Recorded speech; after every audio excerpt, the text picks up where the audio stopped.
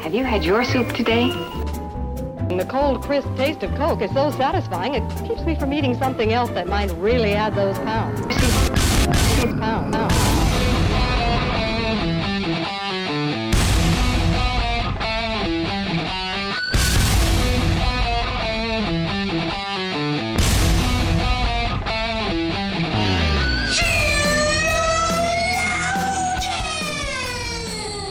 Good morning, good afternoon, good evening, wherever you are. Welcome to another episode of Sheologians.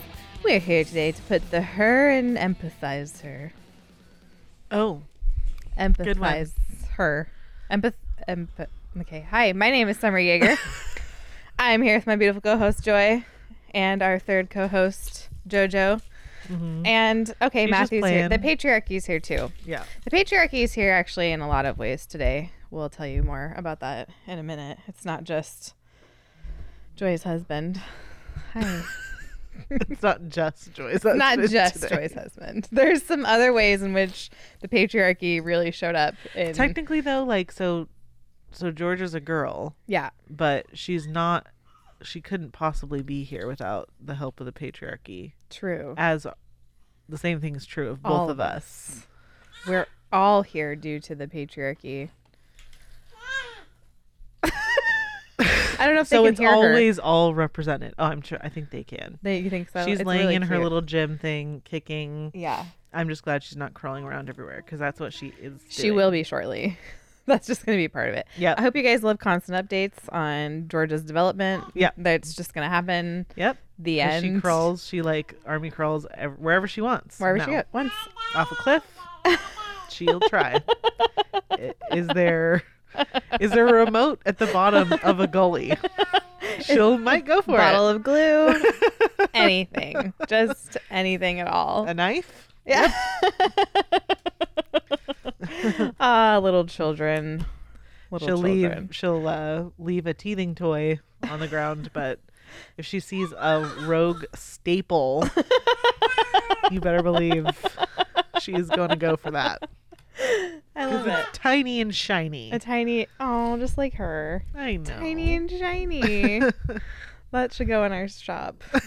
Oh yeah. Yeah. Speaking of our shop. Should we do that now? This is totally out of order, but yeah, we can do that. yep. Yeah. So we had a contest. We're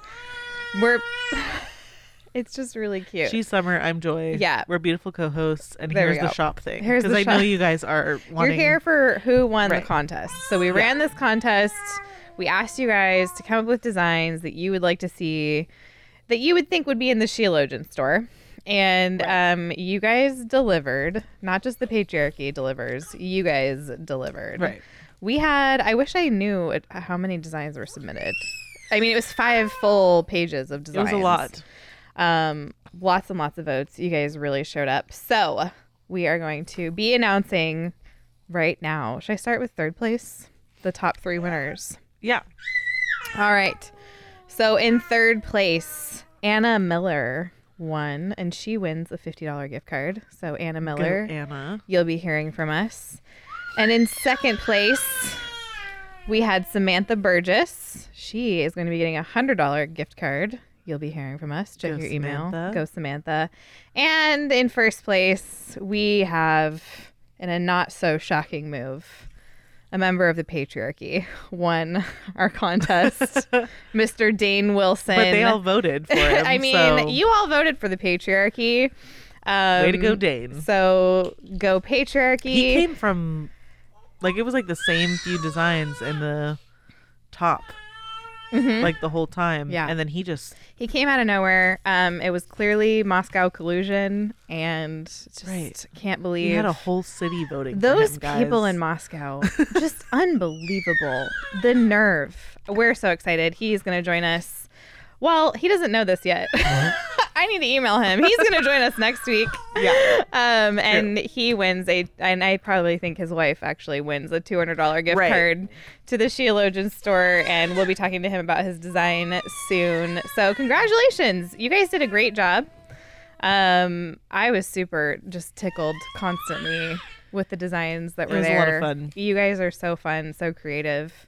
And we each want to give an honorable mention. So really a shout out to our favorite designs. So you can go first. Yeah, one of my favorite, and I had a lot of design. There were a lot of designs. I I have a lot of favorite designs. But I think some special recognition, honorable mention, for me, goes to Kalani Homan. I think you pronounced it right. It was good. Yeah, good. I really liked her design. Obviously, not everyone's gonna know what her design is, but she does. Yeah. So good job. Yeah, good job. And our honorable mentions yes, are they're gonna get a $25 gift card to the shop. So go Kalani. So Kalani, check your email. Anna Miller, Samantha Burgess, Dane Wilson, all of you guys check your email. And I want to give my honorable mention to Ash Matson for her design, which I really just... Her design was great. The concept was just hilarious. The thought that she put into it was really an original. It was very original, and I'm still laughing about dem apples that she put in her design. So I really liked it. Matthew also wants to give an honorable mention. Matthew wants an honorable mention for his design. Well, but we didn't discuss this with our his design. He automatically wants the Patriarchy Delivers to be right. Because that's his line. Because it was involving him. Just bless it all. No, that wasn't yours. This is not your show. This isn't about you. Matthew's not minding his own business. No, she's fine. Yeah. Yeah, he just wanted a shout out to the Patriarchy Delivers. We're definitely gonna. The Patriarchy delivered and won this contest, so congratulations, Dane. Anyway, thank you all. I just want to say that all of your designs just really tickled me. We enjoyed looking. It was through them all. so fun to see what you guys came up with. Everyone that submitted something, I just thought you did great, and it was just like, it was weird for me in the way that. I don't think of Sheologians. For me, as you guys probably know, I'm not a medical doctor, and also I'm very on the inside of Sheologians. So, I'm very inside of it. So, for me, when I think of Sheologians, the number one thing I think of is oh, I'm going to go hang out with my friend. Right. That is the number one thing that I think of. And so it was interesting because it was looking at the designs was kind of getting to look from the outside in on okay, how do most people see this thing? What does it look like for most people? And so that part was really entertaining for me, and I just thought it was really cute. I love that everyone who used our actual physical likenesses made us very slim. Oh, we were so thank you guys. You gave me no double chin. Yes, and our jawlines. Man. Just real great. You guys you're the real winners. Yeah. Oh yeah. Yes. The Jawline Award goes to you guys. All of you. Thanks for giving me one. Me too. Okay, do we have to tell them anything else about that? I don't think so. I don't think so. Other than that, this shop is coming, and we're really excited for you guys to see what's going on. Georgia's there. Excited. Yep, she's also very excited about that. I want to tell you guys to keep leaving voicemails at 470-465-0475. We had our first Atypical Woman book club meeting. Oh yes on Wednesday, and I just want to tell you, if you're one of the weirdos that listens that hasn't caught this yet, it is not too late to join. So the reading for this week is super, super light. So if you still want to be a part of it, you totally can. We actually ended up having a conversation about, I'm going to forget all of it now. We had a conversation about women's ministry. We had a conversation about Image of God. We had a conversation tangentially related to the introduction of Atypical Woman by Abigail Dodds, which is the book that we're reading. But it just ended up being great. There were 72 people in there on Wednesday. Whoa. Yeah. 72 people. So it's really fun. I think this is going to be a really encouraging time. So if you want to join us, it is not too late because you can get the book on Hoopla, Audible. I think there's a Kindle version. And you can join us at patreon.com/sheologians to do that. Even if you don't want to join us on book club, join us there. You get early release episodes, and probably a lot of insider info about the shop coming up as well. Yeah. So that's my pitch for that. Do we have anything else? That's the boring stuff. Yeah. I don't even know. I think that's it for boring hour. Updates. Boring corner. Not that the contest was boring, but it's No. like a to-do list. Right. I just look over and Georgia's like mouth is wide open going at your laptop. Yeah, she's chewing on the corner. Just of my like computer. going straight for because the it's laptop. all she wants. She's surrounded by a world of just color and balls and monkeys and That's so mirrors, but she really just wants what's There's outside of the. There's a spiritual metaphor in there somewhere. Oh yeah, for yeah. sure. I don't know what it is, but I know that it's hopefully there. we've equipped you to just figure out what it is. At this point, you guys can do the show yourselves, okay? Don't expect me to tell you. You tell me. It's just that's the answer when you're. I love it. Who, No, I'm with you. how many people have like? Maybe you can relate to where I'm at right now, listeners. How many of you have had to forcibly make a person fold their body in half so that they sit down? All mothers. All of us. It's like the arch back when you're trying to get them in the car seat. Yeah. And they don't want to sit down in the car seats. They just immediately arch their backs. That's what JoJo's doing to you right now.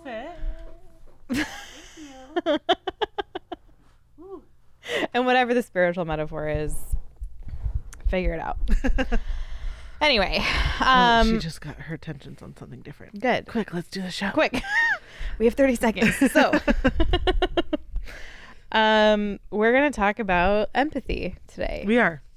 I haven't mentioned empathy since 2017 on the podcast. You're like in general, my whole life. No, I remember. What was your take us back to 2017? Okay, yeah, I can tell you because there's a thing. I actually have it in my notes Okay. too. So in 2017, something that I noticed was that basically there's a pattern I've been noticing in evangelicalism, which is you can look to people that are like on the left. Okay, so like very liberal, progressive Christianity. Right. Okay. Listen to their buzzwords, listen to what they're talking about. They typically sound like political left-leaning people as well. And what they're talking about right now and the buzzwords that they're using are the buzzwords that what you would currently think of as the right are going to be saying in 2 to 3 years. Right. So the biggest example I can think of that is that I was following, just your typical progressive Christians years ago.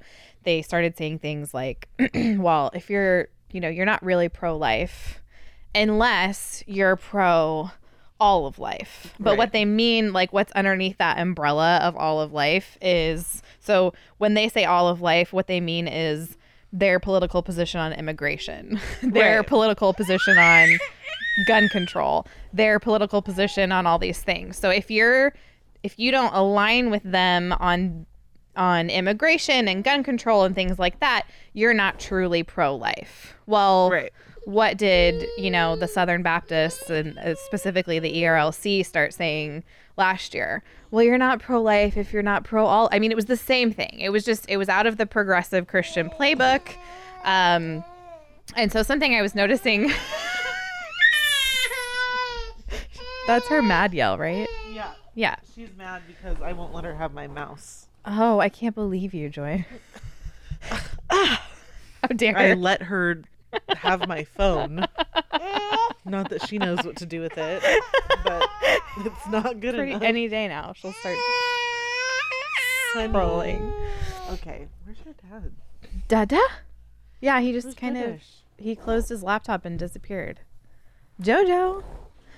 Anyway, so what I started noticing a couple years ago was that, so Barack Obama, when he was president, he was constantly talking about empathy. I think it's a fact. I think somebody actually looked into this because I know I read this somewhere that was reputable that said like Obama used the word empathy more than any other political figure. Like, he's recorded talking about empathy like more than any other political figure up until his presidency. Right. And so empathy was like this big, huge, like, you're just hearing about all this empathy that we all have to have all the time. And I kind of bookmarked that mentally. And I started noticing then when intersectionality and all that really came onto the fore, one of the things that I mentioned back in 2017 on the show was that there's a doctrine within intersectionality of the absolute righteousness and piety and virtue inherent in always feeling empathy. Right. And that's something you'll hear over and over. And so, like, the thing that you have to have in order to be virtuous in a intersectional frame is empathy. Right. And so that obviously makes me want to go, okay, well, what do I really? Right. Because, you know, the Bible tells us that even the compassion of the wicked is cruel. Right. So if they're telling me this is how you be compassionate, I'm going to go ahead and like want to check that and like fact check that real quick. At least check it. At least look into it. Like minimally, I'm going to look into that. If people like Jonathan Merritt and Barack Obama destroy it. are telling me to do it, I'm going to look into it before I go ahead and just start doing that. So anyway, I think that I have, since bringing up empathy back in 2017, I haven't really talked about it since, because I kind of wanted to see where it was going to go, because I told you there's kind of that like couple year buffer between the time that the world is like, oh, here's how you be virtuous, before you see it in the Christian community, before it really, like, all that hard work actually works its way into Christianity. And so, okay, it's 2020 and I cannot tell you how many Christians this year have been so mad at me because I was like, empathy is not that great. Right. Like, I've already gotten into it with people. And so I think what you and I would both want to say at the outset is that part of the problem is that empathy, people don't use it in the same way. There's not like one standard definition that people use when they talk about empathy. Right. And so that obviously creates some problems. It's not like she's crawling. I know. I just messaged Matthew, but I don't know where he's at. Jojo, she just crawled over to me. I can't get over it. She will just go crawled to wherever me. she wants to go. Even if it's... It wasn't like this last week. No. She's like, yeah, that's what I mean. Next time I see you, No. next time we record, she'll just be running. Yeah. I swear. She'll have a job. Where's her first job gonna be? Is the question. I don't know. It's up to her. The people we'll have to see where she goes. people that are only listening to this show because they don't like us are so mad right now. They're like, get back to the part where you were wrong about empathy, right? Because talk about how heartless you are. Well, so that's part of the problem, is not just that empathy has different definitions, but that at the end of the day, when you say, hey, maybe we should think before we bow down to this idea of empathy, it really sounds like what you're saying is, I hate puppies and kittens. Right. Like, that's part of the difficult position I think that we're in when we talk about this, is it's just like, well, who on earth is against puppies and kittens? Well, because then, I mean, and the more severe version of that is that, like, oh, you want suicidal people to kill themselves. Right. Or like you want women who have been abandoned by their husbands to just like stay abandoned, be lonely forever. Be lonely and like you don't even care about them. Right. Okay. So why don't you define empathy for us? So I think the simplest, most basic, without bias definition is, usually people define it like versus sympathy. Yeah. So like empathy and sympathy are in the same vein. They have to do with like sort of like sharing in an overall feeling or whatever. Right. But empathy actually is where you attempt to feel what the other person's feeling. Right. Versus just like offering sympathy. Right. Where you're just kind of a generally saying like, I'm so sorry that that's happening to you or whatever. Right. But yeah, so empathy is where you are like actually putting yourself into the position and feeling the feelings of Right. the person that is going through whatever thing. Yeah. Yeah. Go ahead. So I was gonna. That's basically, yeah. It's the idea that you can place yourself in someone else's situation, and in a sense, you become that person in that way. Right. Of like, okay, well, this happened to you, so I'm gonna feel this with you. Right.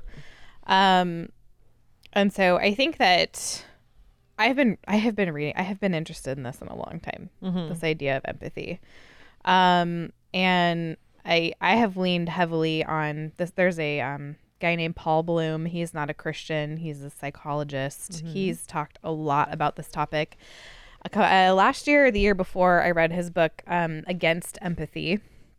And he was the one that originally, pointed out that essentially being against empathy is like saying, well, I hate kittens. Well, because the opposite, like in our world, if you really want to get down to it, the opposite of like being an empath, Mm-hmm.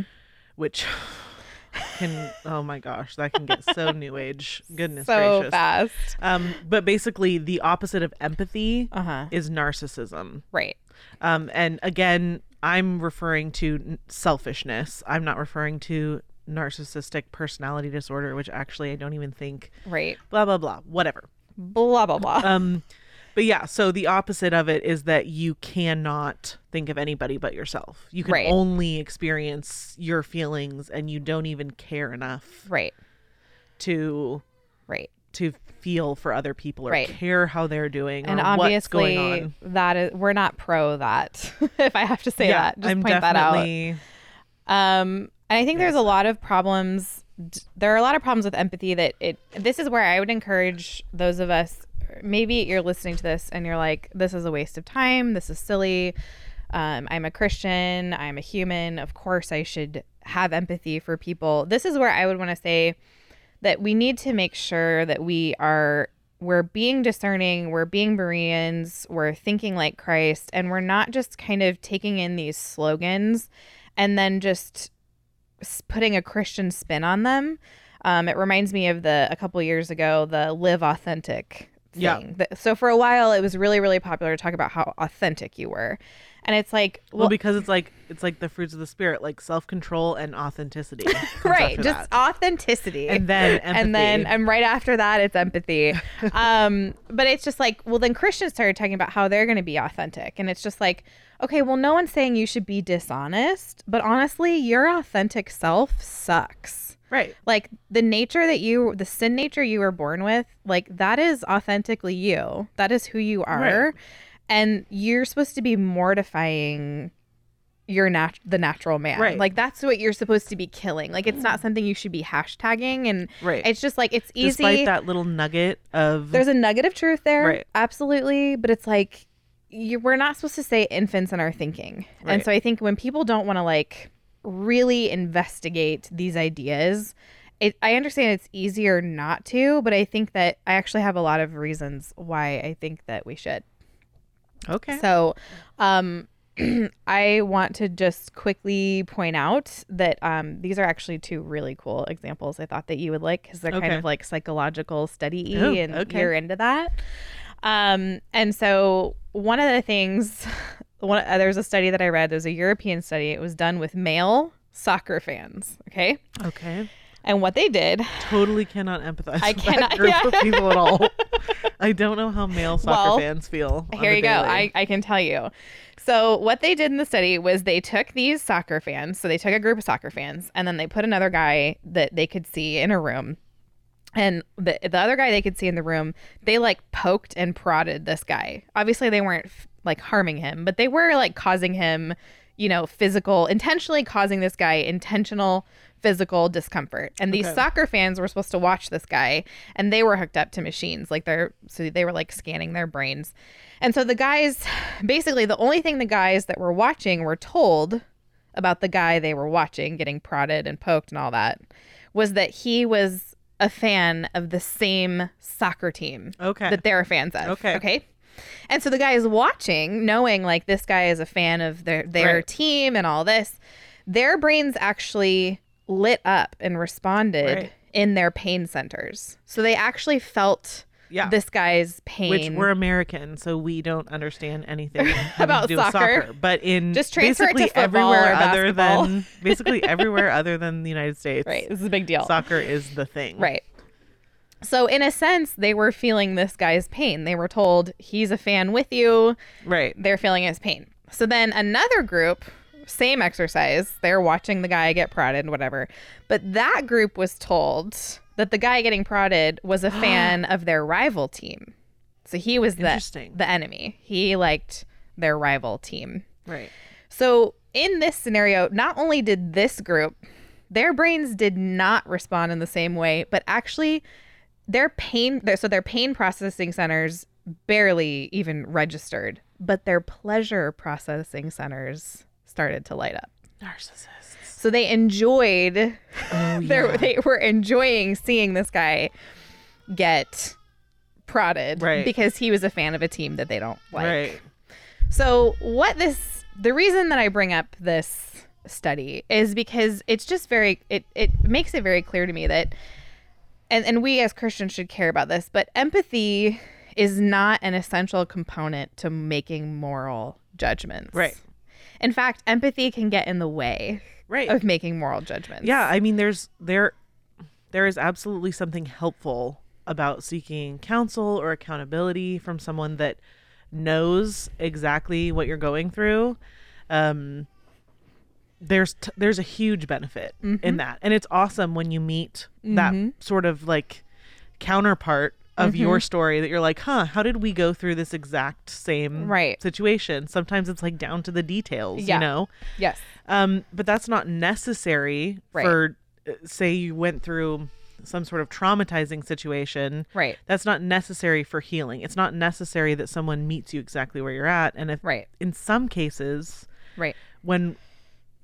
since we know that our like feelings and emotions are not always reliable or sometimes need to Right. be redirected, Right. it can be helpful to Right. speak with someone who is not feeling Right. exactly what Right. you are feeling. Right. Can I just say that, like, I'm just going to say this once and for all. Okay. I think if you are, if you're talking to someone and you are like offering them advice or just hearing what they have to say, Mm-hmm. just make sure you care about them. Right. Just, it's okay Yeah. to care about them. It's okay. Uh-huh. It's okay to think like, I might need to deliver some hard truth. Right. So how can I say this in a way that is like Compassionate. right. Yes. That is absolutely okay. And I Right. encourage people to do that more. Right. Because I think so many times we think, oh, I have the right answer. I know the biblical answer to that. Right. Or like, I have good advice for that. Right. Or even if you've been through the same thing that they're going through, you can be like, oh, I know exactly how you feel. Right. But the point is I think what's more important than empathy is that you actually need to care about the person. Yeah. It's not about you. Right.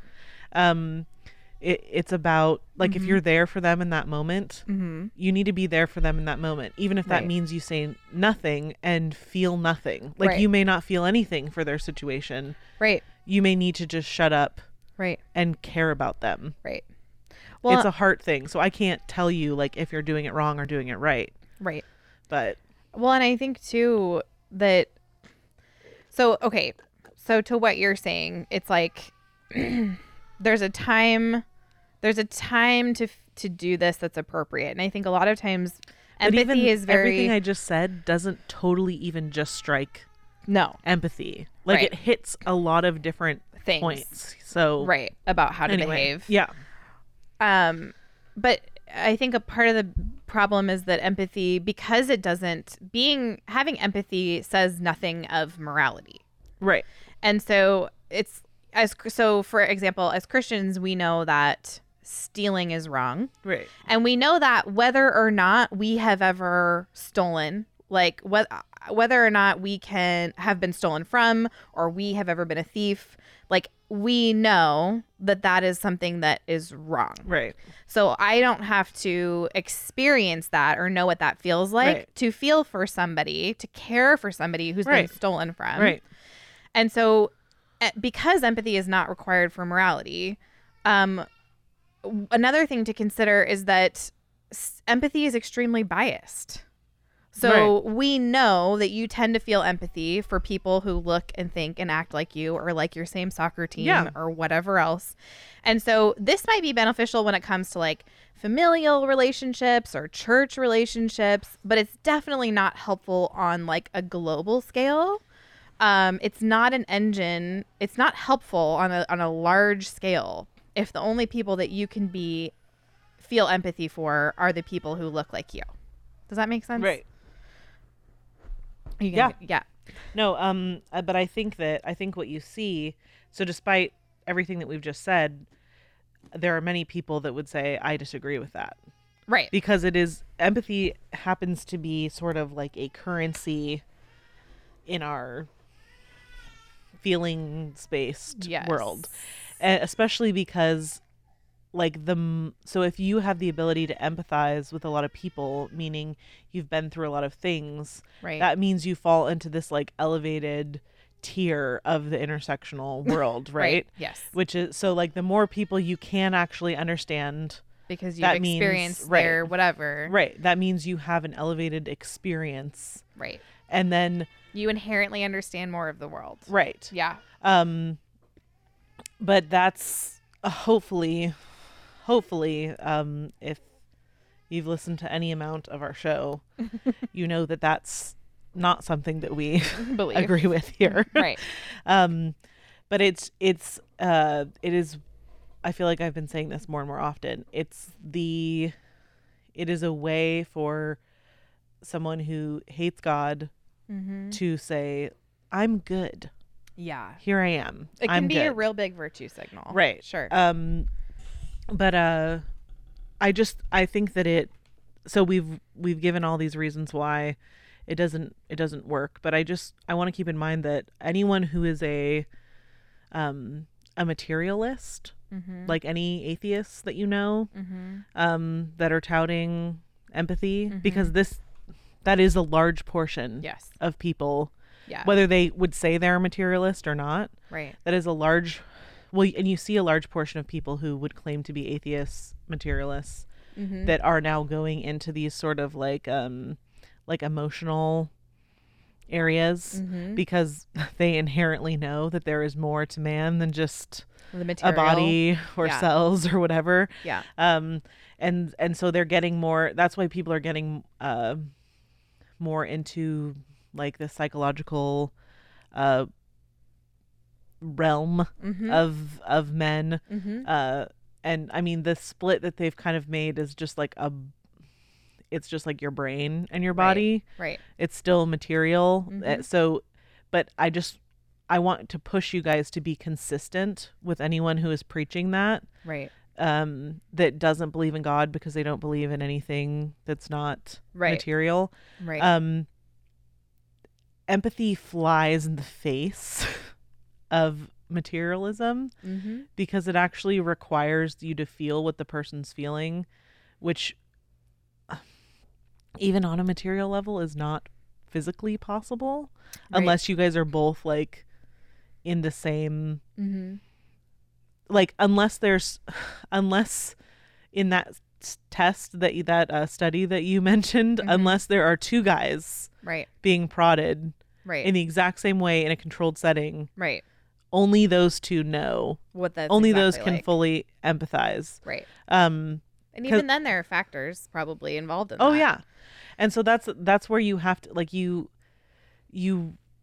empathy is it's a nice little thing, but it doesn't it's not a big thing. No, it doesn't have any bearing on what's moral or immoral. I think that's probably the biggest point that you're trying to make, though, is that is the moral compass. It's so feelings based. And I know there are Christians who are like, well, I have this verse ready and I have this verse ready and I'm ready to respond to those.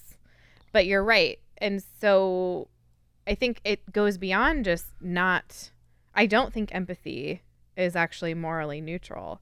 I think when it comes to how we act and love each other, I think it's morally unacceptable in a lot of ways. And so one of the reasons it should not be your compass. And so one of the examples I have, and Paul Bloom uses this in his book.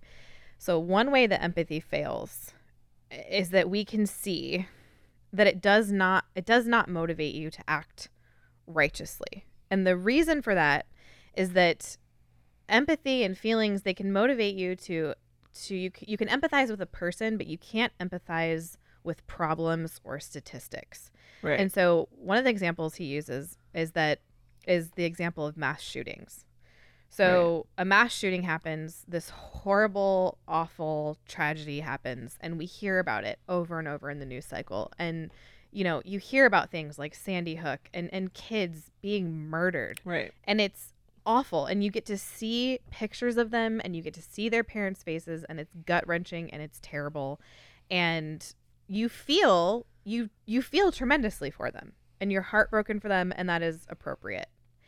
But if all you feel for them is empathy, you're going to fail in actually doing something that is loving in the world. And the reason that I say that is because no one will talk about the fact that these mass shootings that we get so caught up in, they only account for something like 0.1% of shootings in America. Right. And so if empathy motivates us to end these, to completely snuff out mass shootings, you wouldn't even be able to tell statistically that anything had changed. Like you wouldn't have actually made America a safer place, like statistically. Like the amount of people that you would have helped would be so minimal. And it's not that we shouldn't try to help as many people as we can. It's not that one life isn't worth the effort. Right. That's not the argument. But feeling empathy for these situations doesn't necessarily mean that anything actionable or helpful is actually taking place. What it means is you care more about the face that you can see than the problem behind it. Well, and the real problem with empathy is it's in the context that you're speaking of, is that it's all about you. Right. It's all about you, your ability to care about.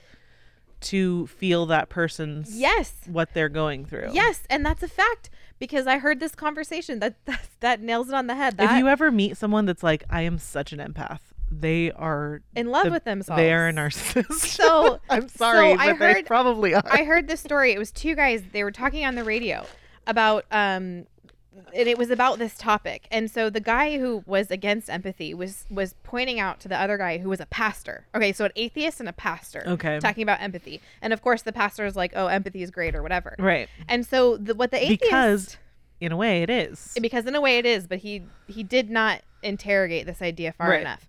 But this is horrible, and you just hit the nail on the head of why it bothered me so much that I hadn't been able to pin down. So the atheist was saying, listen, empathy can hurt people. Here's how. So Westerners don't realize, they go to places like India, right? Mm-hmm. And I guess, and I wouldn't know this because I've never been to India, but I guess if you go to India, it's a huge thing. There's a lot of child beggars. Right. And the child beggars target the Westerners because they know that they have money. Right. And so the atheist was saying, hey, did you know that when you are traveling in these places and you give to the child beggars, you're actually encouraging the slave trade there, because these gangs, these horrible gangs, these overlords, these wicked men, they enslave these children and force them into this life. And as long as you're there giving those kids money, these wicked men are going to continue this slave trade. Right. And the pastor said, yeah, well, it still makes me feel really good. Ugh. And so it's like, in this moment, his empathy, quote unquote empathy, was a danger. It was actually motivating this awful thing. Well, I mean, you're talking about our entire prison system right now too. Like the fact that we put people in prison so that they can feel bad. They feel Right. They feel the effects of Right. what they Right. feel what they put their victim through. Right. That's why we put people in jail. That's why our system is the way it is. Right. It's because we want them to feel to bad. feel bad. right. And in that situation, we don't actually care. We're not even caring about the victim. No. We're actually focused on The perpetrator. The perpetrator. And making him feel bad. Right. And it's like, well, you did this thing, so now you need to feel bad. Right. But it's like, what about the victim? You didn't make the victim whole. Right. In this scenario, Yes. which should be the focus of the law. Right. And so I think another thing to consider is that bad actors will manipulate your empathy. And so empathy can be a huge engine for violence. So whenever politicians, this happens to us too, and you need to be aware of it and you need to be thinking of it. Whenever politicians want to incite anger and hatred toward another group so that we can go, send drones or send bombs or whatever, what do? They tell stories about the victims. Right. So you turn on the news and it's look at these kids, look at these civilians. And so our feelings, if we're led by our feelings, it can motivate us towards violence in a way that like other things really can't, because Right. you're supposed to feel bad for the victims. But empathy, it basically can energize us in a way that few other things can. And I would argue that our government overlords know this and they use it against us. Right.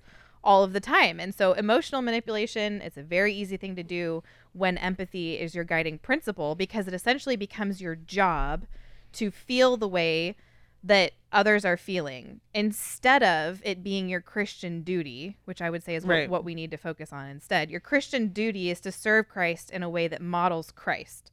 And so Christ's love for others actually did something. It actually Right. accomplished something, and it actually helped others without ever sinning. And I just don't, that is not possible in a worldly empathy Right. model. Jesus was not an empath. Jesus was not an empath. He didn't take on your pain and emotions. No. He took on your sin. Yeah. And he died for it. Right. Right. So, yes, he cared about people. Yes. But you know what happened when he encountered someone in sin? He didn't attempt to take on their feelings and understand. He did, and here's the thing: he didn't have to be compassionate. Right.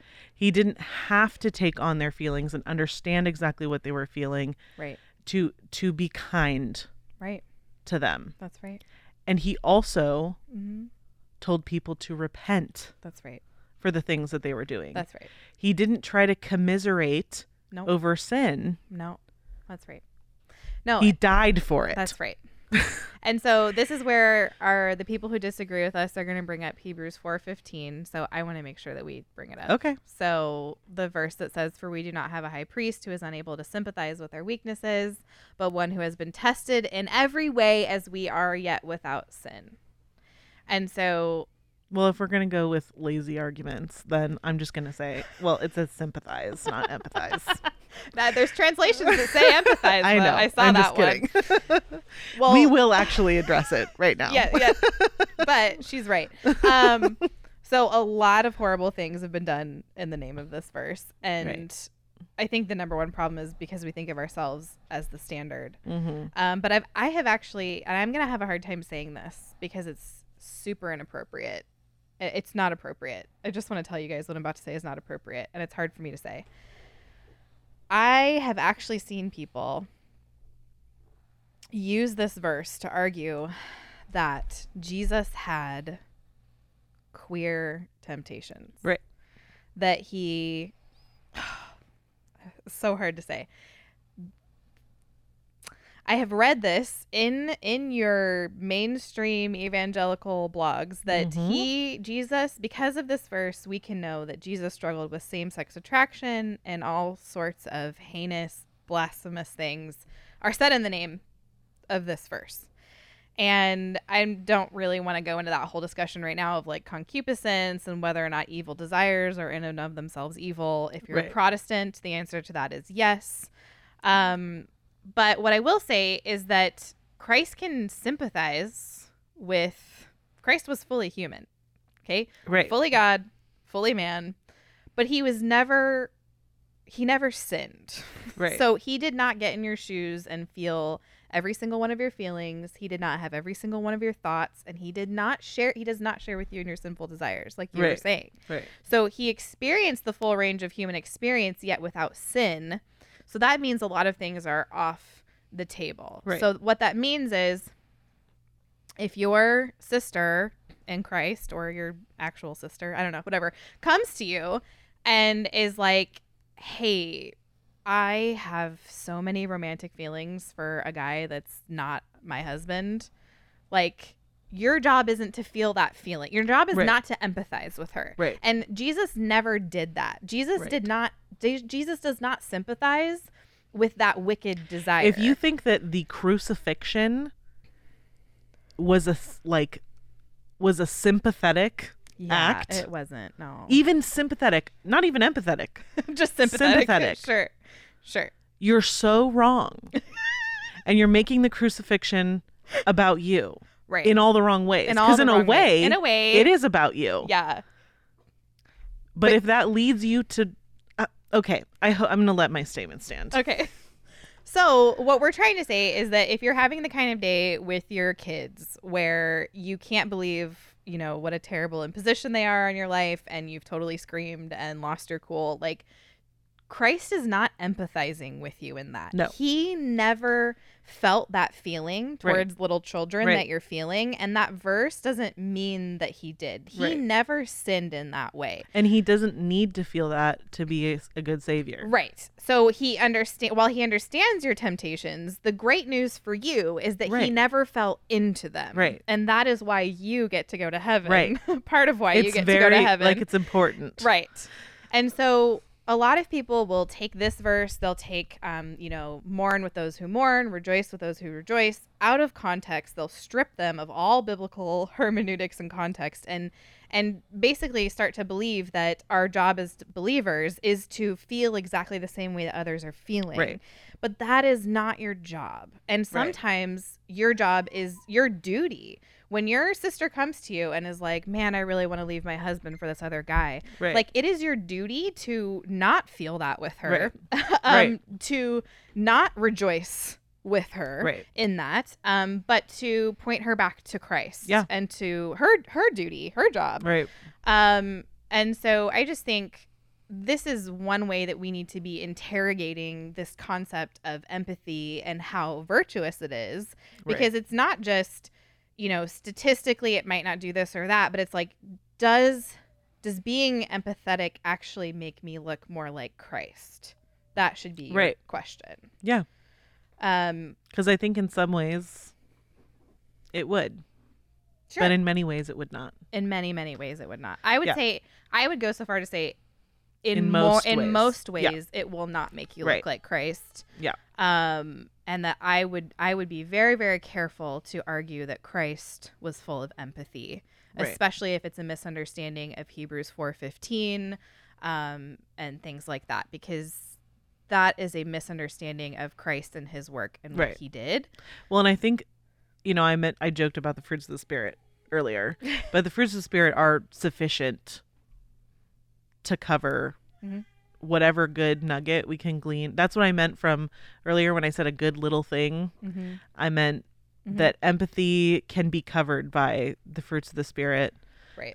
When Philippians tells us to think about certain things, empathy is covered by true, honest, just, pure, lovely. Right. That, it's covered. We don't, I'm not saying you have to strike empathy from your day-to-day talk. Yeah. But maybe think about how often empathy is included in your day-to-day talk. I guess is what we're... Consider how righteous you think it is. Right. Especially when it's not something that you can explicitly see in scripture, and you really have to kind of twist and jolt some things in scripture to see empathy as the world is using it and defining it, which is how most Christians are using it and defining it.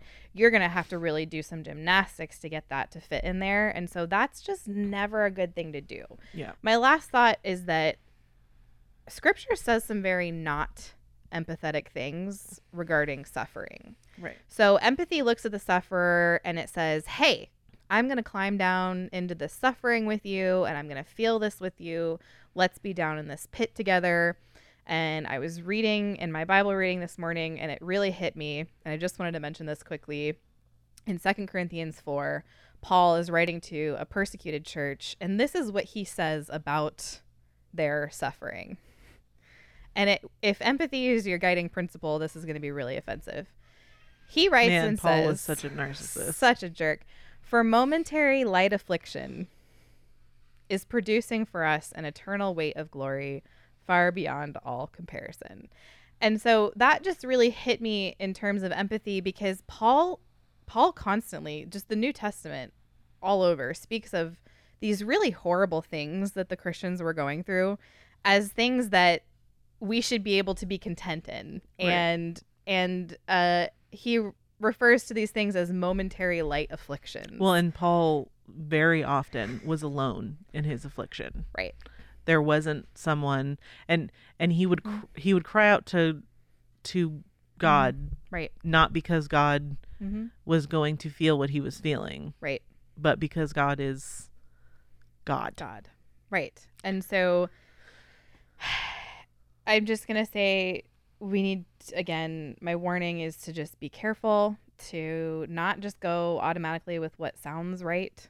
Yeah. Especially in a soundbite age where everything has to fit in a tweet. Yeah. Every you're not allowed to have more complex thoughts than what can fit in 240 characters. And people want the quick, well, that sounds good. Right. And so, again, I'm not against kittens. I'm not against you grieving with those who grieve. Right. I'm not against you rejoicing with those who rejoice. I'm just saying, really interrogate your position on these things, your definition of these things, and just pursue what is going to make you more like Christ. Right. And be careful, especially if the world is selling it. Just remember that, seriously, it's one of my favorite verses in Proverbs. Even the compassion of the wicked is cruel. Right. So if the world is telling you, hey, this is super compassionate, you know what? They might be right. Maybe they are doing something compassionate. I'm not taking all compassion away from the world. They are all image bearers, and that's a real thing. But if that is a doctrine of theirs, right, you know, they are the same people that tell you that murdering unborn children is compassionate care. So interrogate that idea. Don't be afraid of interrogating it. And if you're going to be fair, don't accuse us of hating kittens and things like that. Yeah. And I guess, and maybe you can tell from some things I said in this episode, but it's something I've been thinking about a lot, which is just that we become so, we have like, when we think about, and I guess I'm kind of been thinking about this since Resurrection Sunday, but just, we are in this position where we pretty consistently forget about what took place to cover our sin. Yeah. And we like to watch a play or a movie or whatever, and I think we forget about just like how brutal of a thing it was. And when, especially in areas where we're so like emotion and feelings driven, and yet we forget about this very emotional, brutal thing that happened, and then as Christians, we just buy whatever crap the world is selling to us, and we don't even think about how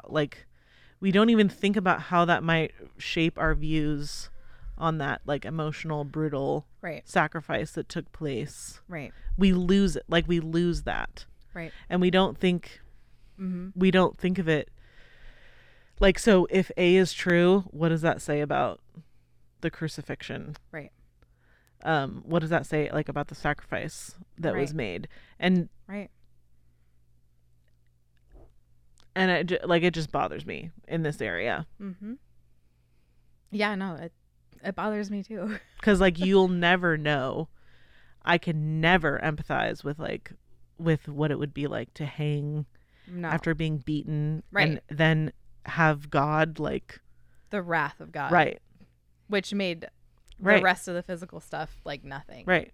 Yeah. And no. it's not, he didn't do it because he wanted us to, I don't know, like it's Right. just it's so convoluted. This is an area where Yeah. like it's already clear. It's already Mhm. clear how we're to behave towards one another. Right. We know the benefits of loving one another, Right. and all of us could be more compassionate. I truly believe that, whether it's Yeah. in evangelism or your personal conversations. Mhm. A lot of people are evangelizing and speaking with people, and they're like, oh, I know the right answer, but they don't really care about the other person. Right. So I get it. Right. I get why it seems like there's this empty space where Right. empathy fits in, but it doesn't. But it ends up being irrational because what I see a lot of times is how unkind and unloving people are when they see someone else not being the level of empathy they think that Right. they should be. So it's like Right. you see someone not being empathetic in the way that you think people should be empathetic, and you turn Right. into a monster Right. towards them Yeah. because they've broken this law of compassion that you if they don't have enough empathy, then you're allowed, then they're a bad person, and you're allowed to treat them like however that. you Yeah. want, and you Mhm. end up making a victim Right. where there shouldn't be one. Yeah. because somebody hasn't behaved how you think they're supposed to behave. Right. And it's like, well, where do we draw the line? right. Well, Like it's totally up you to brought you. up school shooting. Like, do we attempt to empathize Mhm. with the shooter? Right. Like, what did he go through? right. Well, Like, and what a was lot he of times, feeling in that moment? Well, a lot of times people do that. They're Right. like, look at the life that this person had, Right. this, and that. And it's because ultimately, when you don't have a standard that makes sense to stand on, Right. you're left to your feelings. Right. And so somebody who had the same upbringing as the shooter can empathize with them, whereas someone else would say, well, you're a monster for doing that. So it's just a Right. mess. It just Right. creates a mess. It's totally based off of, again, you. For something Right. that touts thinking of other people, it's really you first. It's really you first. Always you first. Yeah. That's it. Just don't do it, you guys. It's bad. Hopefully I gave you a little more thoughts on it beyond it's bad. Yeah, we you did. know. We But again, and this is I will end the discussion with my kind of final thought, which is a lot of people are gonna listen to this and go, well, you're dumb, and I'm gonna try to be empathetic, and that's fine with me as long as ultimately what you're doing and how you're behaving is consistently biblical. Maybe you do define it differently. Maybe you don't care about soccer teams and statistics, and that's fine. But my point is even if you disagree, I think that Christians should be able to disagree and have these interrogations of a concept without it breaking fellowship. Right. So that's my last thought on that. That's it. That's it. I'm good with that. Okay, cool. Well, in that vein, we talked for too long, and Yep, we did. and we will is my volume on? We'll see you guys totally next week or something. It's never gonna play. Or something. We will see you we'll next see week. you next week. Yeah, no, We will. we're still doing this, and just keep talking until because my computer's. Oh, is it loading? You know the little spinny thing that. The rainbow spiral. The rainbow spiral. The rainbow circle. Yeah. We love you guys. It's not gonna work. This is where everyone either starts talking about the weather or they're like, "We love you." Oh, or how about Janny? Every time she prays, so every time she talks to somebody like on the phone or messages, she tries to send you those emojis. Mm-hmm. Everything she says is "I love you" and "I miss you." And so what that means is now in her prayers, she prays to God and she adds in the middle, she's like, "We love you and we miss you." And I've tried to talk to her about it because I'm like, you don't have to miss him. Right. Like, he's here with us. And she's like, but I need to tell him what I'm feeling. And This I'm is just like, a part of the her like script. just like part of her script. And so every time she messages you and wants to send you those memojis, she's like, "I love you and I miss you." I'm so sorry. What is happening right now? My computer won't do what I'm telling it. You guys, I got it. Are you ready? Oh, it's happening. Okay. Oh, it's gonna be an ad. Hold on. I just have to get through this ad. You guys, this is the best song ever.